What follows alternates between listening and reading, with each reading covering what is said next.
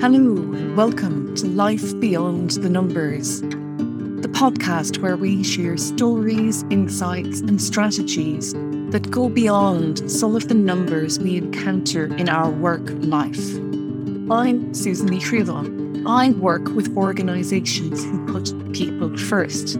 I've lived and worked in many countries. I've met people who love what they do and people who don't. People who bring their full selves to work and people who won't. And together with my guests, we place a lens on and focus in on the people side of work life. Because we know that it is people who do the work, not numbers. And if we are treated well, we will perform well and might even generate better numbers.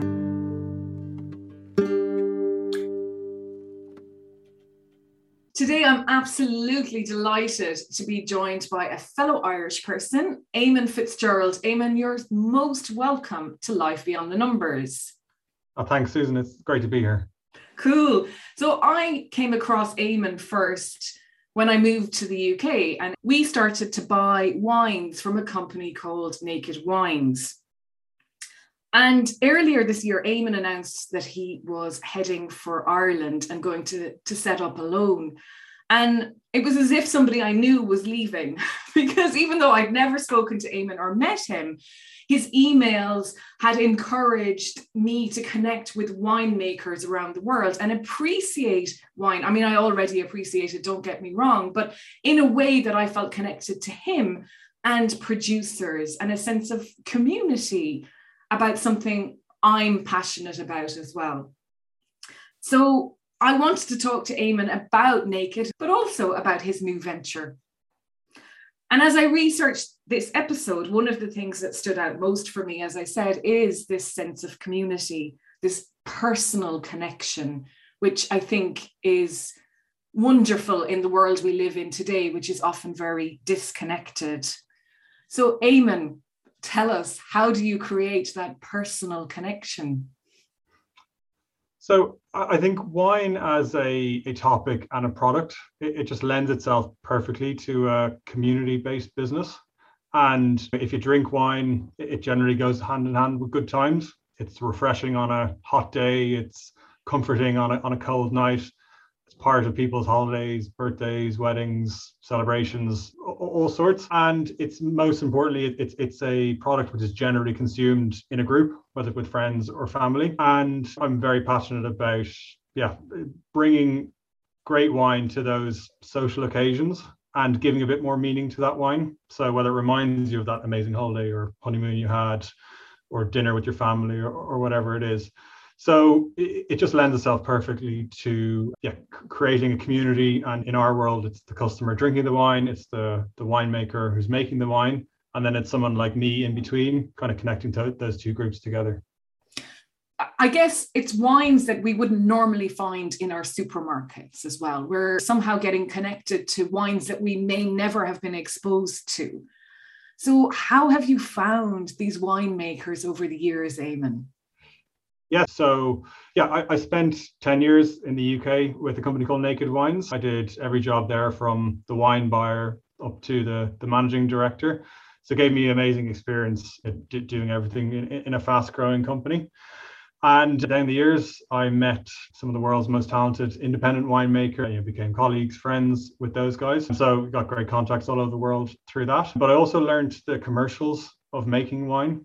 So how much wine costs to make in every region on earth, and how to actually make it great value for the customer. So you've travelled extensively then as well, Eamon. I mean, every continent, I guess, or wine producing area. Yeah, every place they make wine, I've probably been there. And the great thing about traveling in the wine business, they tend to be beautiful places, first of all. The food tends to go hand in hand with the wine. So those experiences are special. And also the people. So, when you're with a winemaker in Italy or South Africa, they're so passionate about where they're from, their region or their part of the world. They're honored that you have traveled such distances to visit them. So they want to make sure that you experience the best of those regions. And it's not necessarily the Michelin star restaurant. It's the pokey cafe in the village behind the petrol station that serves up the most amazing pasta imaginable. And I love bringing those experiences and those stories and those wines back to people who actually drink the stuff.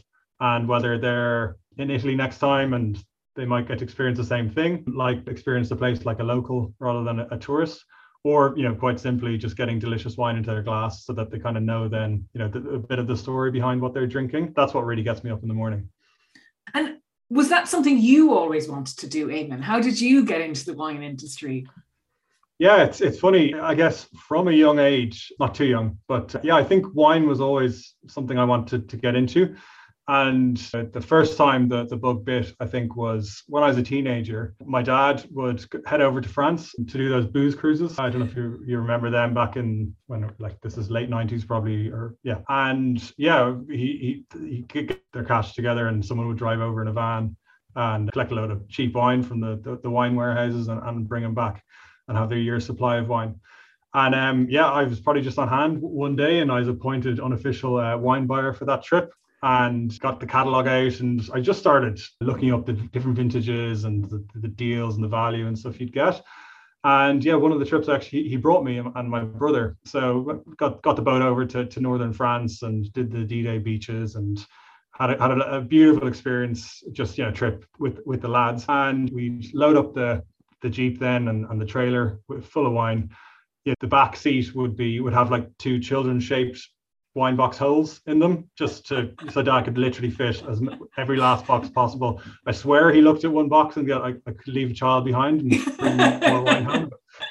No, he didn't. But you know what I mean? Every last cubic centimeter was used. A couple of runs up the ramp trying to get on the ship because we were so laden down. And then we get home back to Dublin and we open the loot and unpack it. And it's just something about pulling those bottles out of each box, looking at the label, looking up these wine books at these, amazing sounding places like Saint-Emilion and Gigondas, and reading up about them and all that stuff. Just, I don't know, it just seemed quite magical to me. And I was 15 or 16. I hadn't even drunk a drop yet, but just the very notion of it just really appealed to me. So then through uni, then I had a part-time job in a wine shop. So that got me further into it. I did a harvest in the south of France when I was 20. So picked grapes for 4 or 5 weeks. That was backbreaking work and horrendous, but it definitely gave me a good insight to the toil that goes into making wine. And then it wasn't until I was 3 years out of college. I'd been working for Accenture for 3.5 years as a management consulting. Great experience, learned lots. But I knew wine was still that passion, what I really wanted to do. So I moved to London with my girlfriend, now wife, Ruth, and became a customer of this company called Naked Wines and got invited to a tasting, like with the other customers. At the time, I'd also been writing a wine blog called My Grape Escape. And this was all about trying to get out of the corporate world into wine. And so I'd review, like, it wasn't a serious thing, but I'd review the wine list at Legs, which is like this awful, like, late night wine bar. In Leeson Street. You always end up in and no one wanted to admit it. And you swear you'd never do it again. And or else like the wine list or the little quarter bottles on the CityJet flight on the way home from London on a Friday night. Just do stuff like that. And so at Naked, I went to this first taste and wrote up a review of the tasting and the wines afterwards. And a guy called Rowan Gormley, who founded Naked, saw that blog and he got in touch and we met up for a beer. And 4 months later, I was working for him. So that was how I got into wine. And it was a fun journey. Amazing. There's so much in there. Any standout trips that you've made or wine producers that would never have been discovered that you found? Yeah, there's loads down the years. One of my favorite places is probably in Ribera del Duero, which is northern Spain. That's the wine region. You know, a couple of great winemakers there. But there's this lamb restaurant in the region in a little village called Lerma. And the restaurant is called Casa Anton. And I've been there a couple of times now. You walk down an unassuming side street and there's a door you never think is a restaurant, but you're brought in. The place is half empty. It's full of like old fellas. There's like flies and just checkered tablecloths, and you're very down to earth place. And you go and you sit down and you wait for the menu. There's no menu that comes. Carafe of wine is brought out to you. It's this kind of dark pink local juice from the cooperative. And then the food's brought out. So simple green salad, crusty white bread, and then this lamb is kind of thrown down in front of you in a big sharing place for the group. And if there's any vegetarian listeners, maybe hit the fast forward button for 30 seconds or a minute. But this lamb it's the lamb capital of Spain, this region, Ribera del Duero. And the lamb, it's called lechuza. So it is milk fed, 60 days old, slaughtered the day before you eat it, and then roasted in its own juices for 7 or 8 hours in these clay ovens in the restaurant, and just served up like that, melt in the mouth. And then the wine on it, the wine's quite rough on its own, but then you sip it along with the lamb, and everything just falls into place. And you're just in heaven, food and wine heaven. And it's, again, one of these experiences that you get knowing the locals and kind of traveling that way. And I love telling people about that. I tell people to go visit that place if they ever want to try the best lamb in Spain. Go to Casa Anton in Lerma. Yeah, they're the sort of place. It's a far cry from the chateaus in Bordeaux and the sports cars in Napa Valley and all that flash kind of part of the wine business, which is no doubt it's amazing as well. But that's not my world, and that's not many people's world. No. Except it's the world of the supermarkets, I guess, to an extent, Eamon. It's about numbers, isn't it? It's about what you can ship through, margins, and so on. So what makes what you're doing different? Yeah, so I like to say with my new venture, WineSpark, with wine, you get what you pay for. And the reality of the wine industry is 80% of wine purchased is in the supermarket and consumed within 90 minutes of being brought home. The average price point in the UK is about £5.50. So in there's about, once you take away duty and taxes and shipping and glass, there's about 20 pence of actual wine in there. And the average bottle of wine, served up in the UK. And once you hit £7, you're getting a £1.70 worth of wine. The increments you get in just increasing the price a little bit. So that's where, the majority of the market is at. Then there's like a 15% above that, which is the middle players, the Majestic Wines, the Naked Wines, Virgin Wines, Laithwaites, all those guys who are battling it out on the e-commerce space. And then there's 5% on the top, which is like super premium high end. So it's like a pyramid, the way the market is set up. So Naked Wines, we were at the middle part of that pyramid and still are, and do knock it out of the park at the £7 to £12 price point. I always looked at the top of that pyramid to go, right, the best wines out there, they obviously cost the most amount of money. But knowing what I do about the economics of making wine, no wine on this planet, if made correctly, should cost more than about $25 to make. So what I mean by that is, if you take Napa Valley in California, it's the most expensive place on earth to make wine. And if you want to buy top class grapes in Oakville or somewhere really nice in Napa, it's about $18,000 a ton for the very best grapes that money can buy. That's about $15 in the bottle. Then you got to process it, state of the art winemaking facility. It's about $2.5 grand a ton. That's another $2 on the bottle. Oak barrels, $800-900 a barrel. That's another $2 or $3 in the bottle.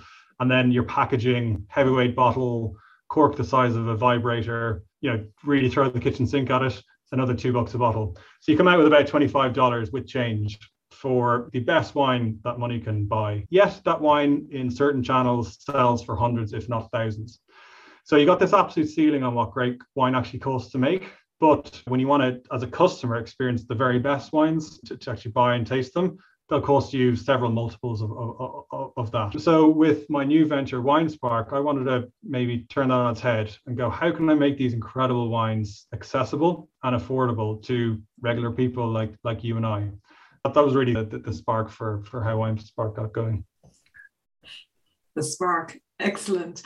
And for a small wine producer, then, let's take somebody like in northern Spain, in the area you're talking about. Are they imagining ever scaling their business, or are they just looking for steady income? Yeah, I'd say there's probably two ends of the wine market. There's the mass-produced, like super cheap, high-volume wine produced in factories, basically. It's made to a recipe, tastes the exact same year in, year out, and that heads off to the supermarket. On the other end, you've got the real smaller, independent producers. And it sounds idyllic being a winemaker. It's a tough life, backbreaking work in fields, a lot of cleaning in the winery. That'll tell you winemaking is 90% cleaning and 10% magic. But the rest of the time, and the majority of the time, is spent actually trying to sell their wine. And yes, there's a golden rule in the wine world. The best winemakers are the worst salespeople.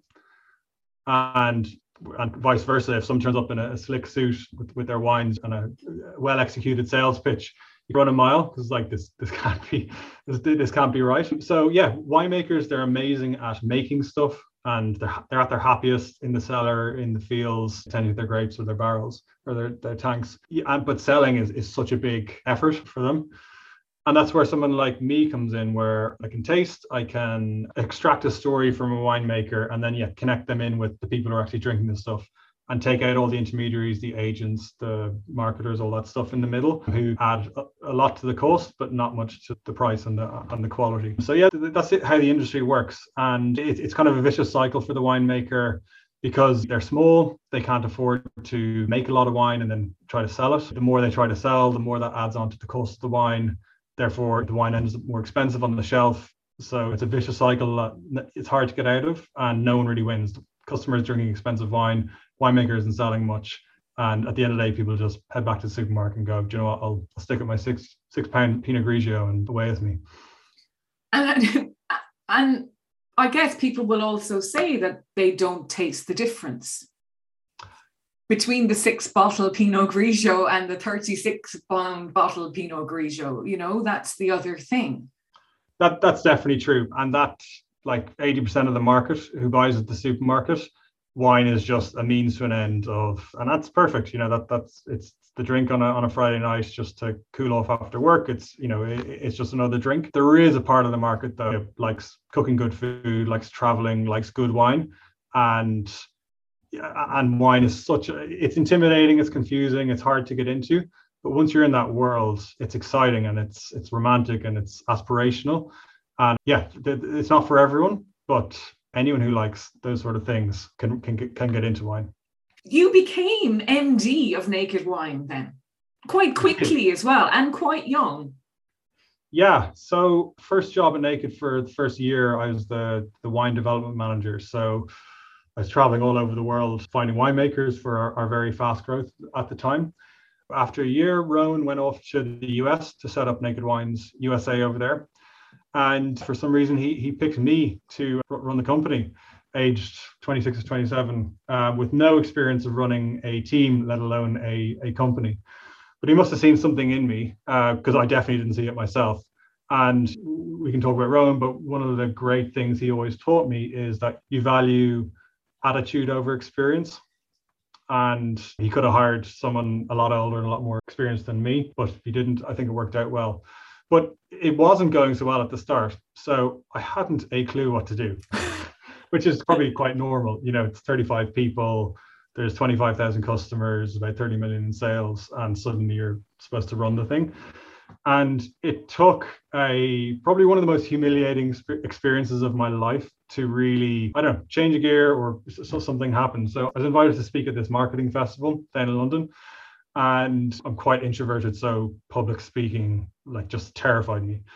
And so I had to get up in front of 500 people to just talk about Naked Wines. And I'd done a couple before, they'd gone well, obviously terrified before them, but I did okay. And I think the biggest mistake I was making in the early days of being a managing director was, and I see it, so many people do it, kind of going into new roles, is you try to be someone else, or you try to be the person who's just maybe vacated that role. So Rowan is this charismatic, entrepreneurial, softly spoken South African, set up 3 businesses for Richard Branson at Virgin, created Naked, awesome idea, and just such a presence, big shoes to fill. So not having a clue what else to do, it's like, well, I'm just going to try and be Rowan. And so I got up at this marketing talk in front of 500 people, and I was talking about Naked and the model, and it was all going fine. And then I looked down at the audience, first mistake, and someone in the front row just looked bored, and it threw me. And I lost my train of thought. The voice started to go dry, and then the voice went, and I just froze on stage in front of 500 people. And obviously just wanted the stage to swallow me up there and then. And I've kind of recovered it and battled through the last 5 or 6 minutes, and all fine in the end. But sat down afterwards, and I'd had a mare. I was just sitting there going, that was awful. And I was speaking with a guy called Matthew Phelan, and he kind of just bigging me up and trying to pull me back. And he was like, people were loving what you were talking about, especially the winemaker. And I was like, oh yeah, thanks, whatever. I appreciate it. But as I reflected on that experience, I thought, that there was something in that. And I was at my most comfortable talking about the winemakers and their stories rather than the business model and the funding and all that stuff. So I thought, right, next time I'm up on stage, I'm going to talk about the winemakers because people love that bit, and that's what I should focus on. So I realized I needed to be more not Rowan and be more authentically me and really play up what I'm passionate about. And those speeches are a walk in the park when I do that. And it just so happens, as it turns out, being authentically me means more sales when it comes to marketing and everything. So that was a big lesson I learned early on. It took a very tough learning experience, but that sense of being yourself, for all its flaws and all its good things as well, that was a huge learning for me early on. Wow, thank you for sharing that story. And I can't imagine I can standing up and with 500 people and freezing, but everybody in the audience is probably thinking, thank God that wasn't me. Yeah, that's it. Yeah. Poor guy. I think we always want people who are talking to us to do well, and we're just glad it's not us. And a brilliant lesson, Eamon, and to learn it very early, because I think if you go into a business and you're working your way up, like you say, you're trying to fill the shoes the whole time. And when you get to be yourself, you don't even know who that is any longer. So it's fantastic that you got that. And also I read something about a book you bought that helped you along the way. Maybe you tell us a little bit about that one. Yeah, this was early days as well. Again, looking for results, didn't really know what I was doing, but I just took to like reading, going to events, just throwing myself into as many things as possible to learn as much as possible. I came across this book called If Disney Ran Your Hospital by this guy called Fred Lee. And he was a hospital consultant in the US in a private hospital. And he wanted to figure out how to improve the patient experience at his hospital in order to, create better business in the hospital. So he did a stint at Disney to learn from Disney how they treat their customers and how he could translate that experience to a very different environment, obviously a hospital environment, but what principles he could bring over. He noticed one very interesting thing Disney did, which was every time you finished and this is probably in the 80s or 90s, every time you had a stay at Disney, you were asked to rate that experience out of 5 stars. And Disney found through that data over time that the difference between a customer that rated that experience 4 stars versus 5 stars, the customer was 7 times more likely to book again if they had a 5-star experience. That was a big light bulb moment for Disney. So they put everything into how to give a 5-star experience for their guests rather than a 4-star experience. So little things like obviously amazing service, call them out by their name. If the car is driving into the parking lot, they see a sticker for the college on the bumper, they make a comment on that, putting things right when things are all that stuff to make a 5-star experience. So I thought that was very interesting. So I dug into the data at Naked because we also at the time measured our customers on experiences on a 1 to 5 scale. And I saw in the data with retention levels twice as good for 5-star customers versus 4-star customers. However, we paid our agents based on a positive experience, which was 4 and 5 stars rather than 5-star only. So I thought, let's give this a shot. The new target, guys, is a 5-star experience, not a 4 and 5-star. Here's a few ideas or tactics to help you deliver that 5-star experience. And within 2 weeks, the 5-star number went from 65% to 85%. And suddenly we created incredible experiences for our customers, but also incredible culture in the business. And not unlike what we've seen over the last 18 months, where people suddenly appreciate the hospital staff and the retail frontline workers and stuff, how they're the real heroes of society.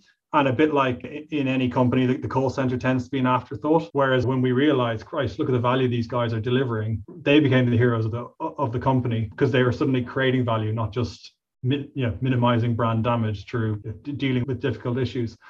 So the numbers shot up, the culture changed overnight, and Naked became known and still is to this day one of the best customer service teams in the company. And I say customer service, I shouldn't say that because we renamed the team as well, Customer Happiness Team, because that's their job. It's to make customers happy. And again, this sounds a lot more positive and aspirational. And the guys to this day still do an amazing job, and I'm very proud of all of them for keeping that up. That's amazing. And You said the culture and the business changed, so it spread beyond the customer happiness team as well. Yeah, looking into some data, businesses are complex beasts, but at the end of the day, if you can boil it down to a few simple things, just focus on those things, that's always been my recipe. And, again, I was digging into data one day and I looked into our NPS data, the Net Promoter Score, because I was just wondering, well, what makes our best customers, our highest NPS scores, what makes them love the business so much? Naked's got a very high NPS score. And I looked into the 9s and 10s, and the two reasons why people loved the business so much were the wine and the service. So that's not surprising. But what did surprise me was it was wine and service in the same amount. So I thought the wine would be like way above the service. So simple things like great service on the phone, next day delivery, good website, very simple stuff, not rocket science, but very few people actually get that right. So again, just building the business, building the experiences around amazing wine and amazing service. That was the focus. That was the goal down the years, and that shines through with the brand. This huge, retention, great quality wines, amazing culture and attitude from people, and then just little things you just throw in to keep that like discipline and stuff together. So I read a great book called Legacy by James Kerr. It's about the All Blacks and how they keep an amazing kind of leadership culture going within the rugby team. And the first passage is amazing. It describes the 2011 World Cup opening game where the All Blacks played Wales, and the whole country's buzzing. It was down in New Zealand. The All Blacks had a great victory, and described a scene 2 hours after the match where everyone's out in the pubs partying and fireworks going off. Everyone's celebrating the win. Everyone gone home from the stadium, but the three team captains are in the changing rooms, cleaning up the changing rooms, tidying up the rubbish and putting it all away and getting it right for the next day. And they're the leaders of that business, and they call it sweeping the sheds. And it's like their attitude is, if we don't do this, someone else is going to do it. Why should they? We're the leaders of this team. We should leave it, right for the next day and the next person. And little things like that. So the office kitchen, for example, it's a stage in every office out there, and we're going to the size where we could afford a cleaner to keep the office kitchen tidy. And I thought, no, do you know what? There's leaders in this company. We all show individual leadership at any point. People will wash up and clean after themselves, rather than we pay someone else to do that for us. Meetings. Every single meeting starts on time. I don't care if the CEO is late for the meeting. The meeting starts 5-10 minutes late. You've lots of meetings a week. You add all that up, that's a lot of wasted time and disrespect for other people. And two, if you got a meeting with a customer at 2:00, you better be on that call at 2:00 for that customer.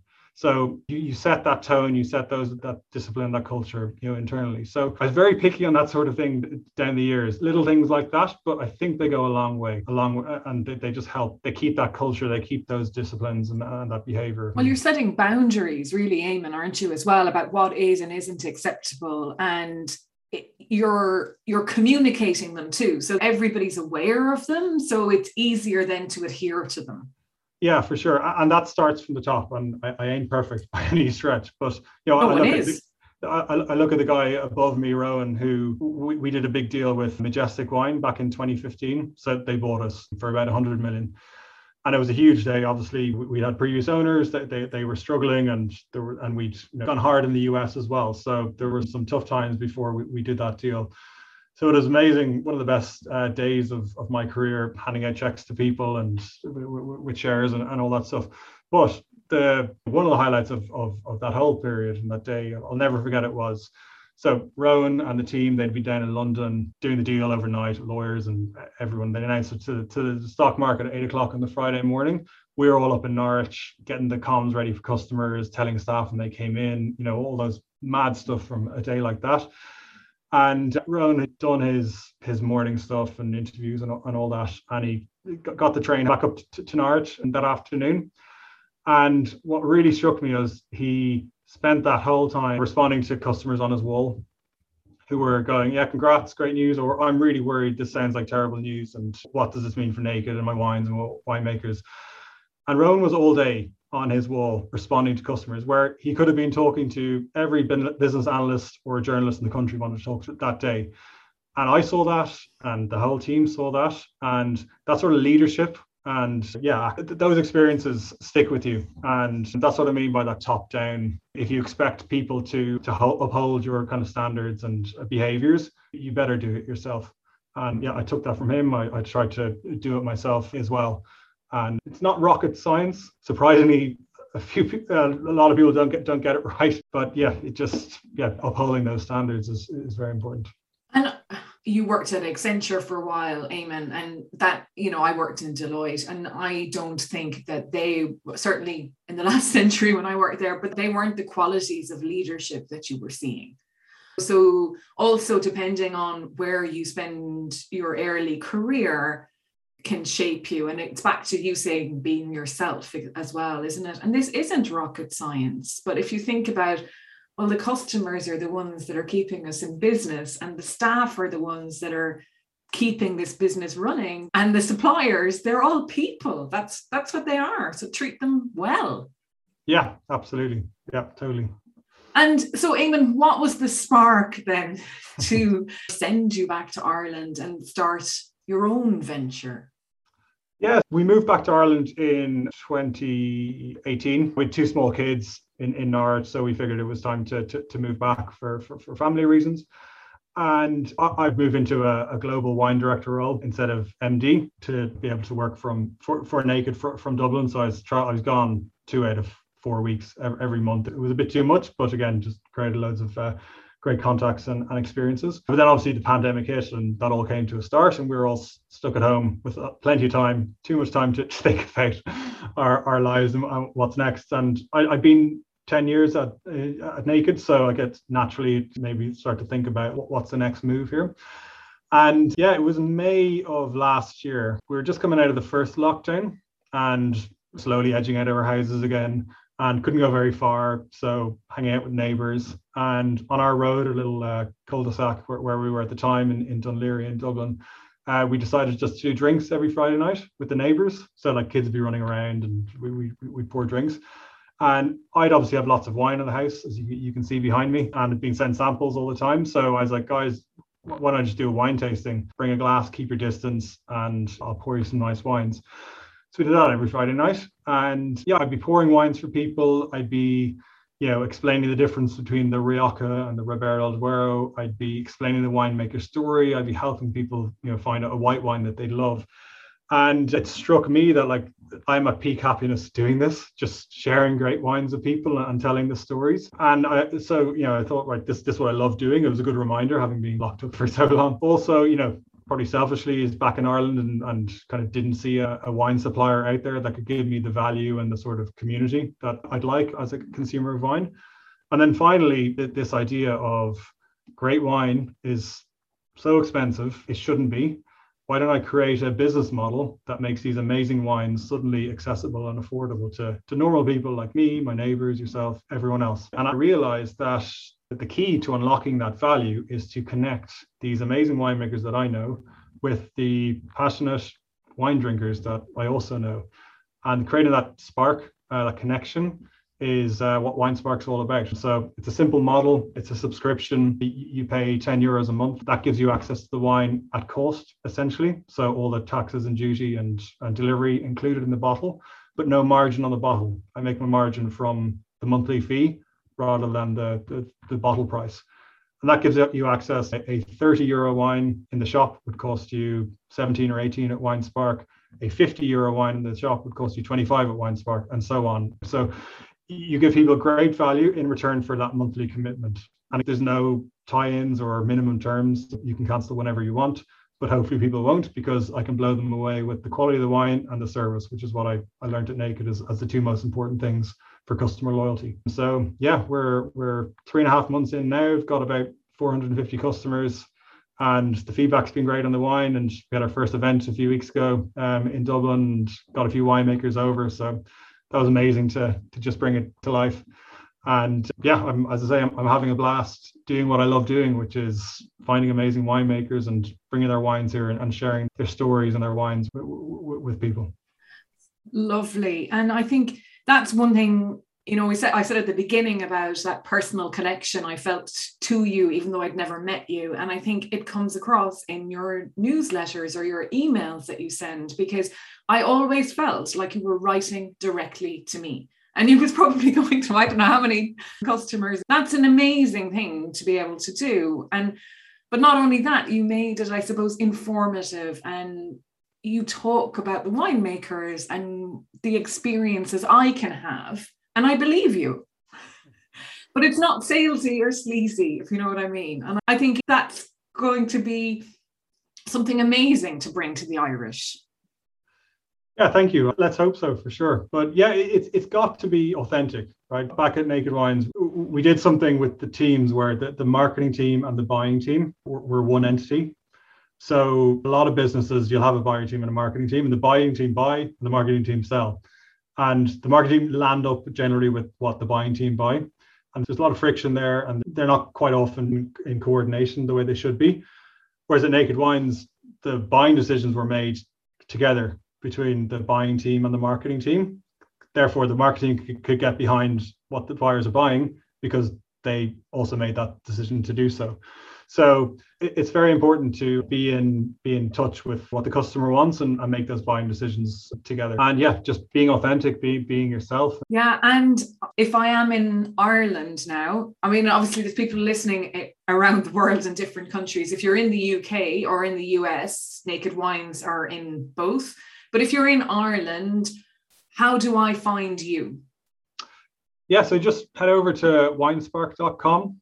And you can pop in your email address there, and you'll go on the email list. Or if you want to give it a shot, you can sign up as a member for a tenner a month and get going there. I'm also on LinkedIn, I'm on Instagram, and we've got a private Facebook group as well for members where we talk about all our wines and discoveries with the winemakers as well. So that's a bit of fun. That's cool. I think that's the thing, I have the Naked app and you can leave a review. So one of my favorite wines is the Kruger from South Africa. I just think Kruger wines are unbelievable. And you can leave a message saying that wine was delicious, blah, blah, blah, whatever. And he will respond to you, Johan Kruger, saying, thank you, Susan. And I think that's incredible. Johan's a lovely guy, and he's so grateful for what Naked have done for him and his family and his business. But he more than pays that back in spades through the quality of his wines. And again, the traditional model where if Johan went to sell a wine in a supermarket or a nice wine shop, there's several people between him and the end consumer of his wine. So we never actually get to talk to that actual wine drinker.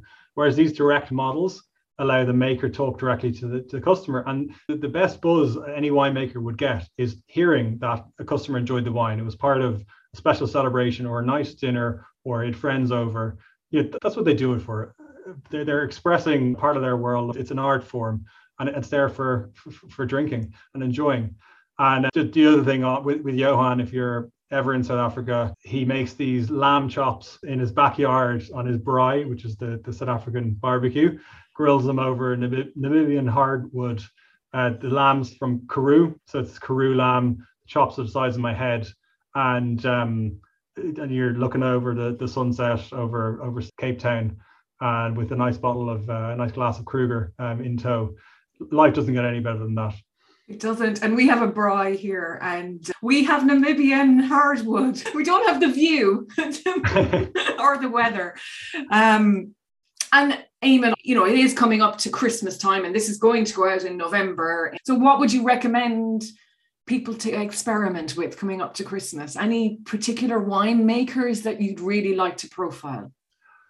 Well, I've got an exciting new winemaker I'm about to launch. He's called Federico Cerelli. He's from Tuscany in Italy. And Federico used to make Tignanello and Celaya at Antinori. These two wines are two of the most famous, expensive wines in Italy. And Federico's worked for Antinori, he's worked for Treasury down the years. He's never had a chance to actually make wine under his own until now. So I've got him on board for WineSpark, and he's making 3 beautiful Tuscan wines exclusively for WineSpark customers under his own name. So maybe by the time that this is released, the wines will be on the site. They'll be here in any day now. And I'm very excited to bring those wines to the people of Ireland and give Federico the chance to really express himself and show people what he can do. Fine.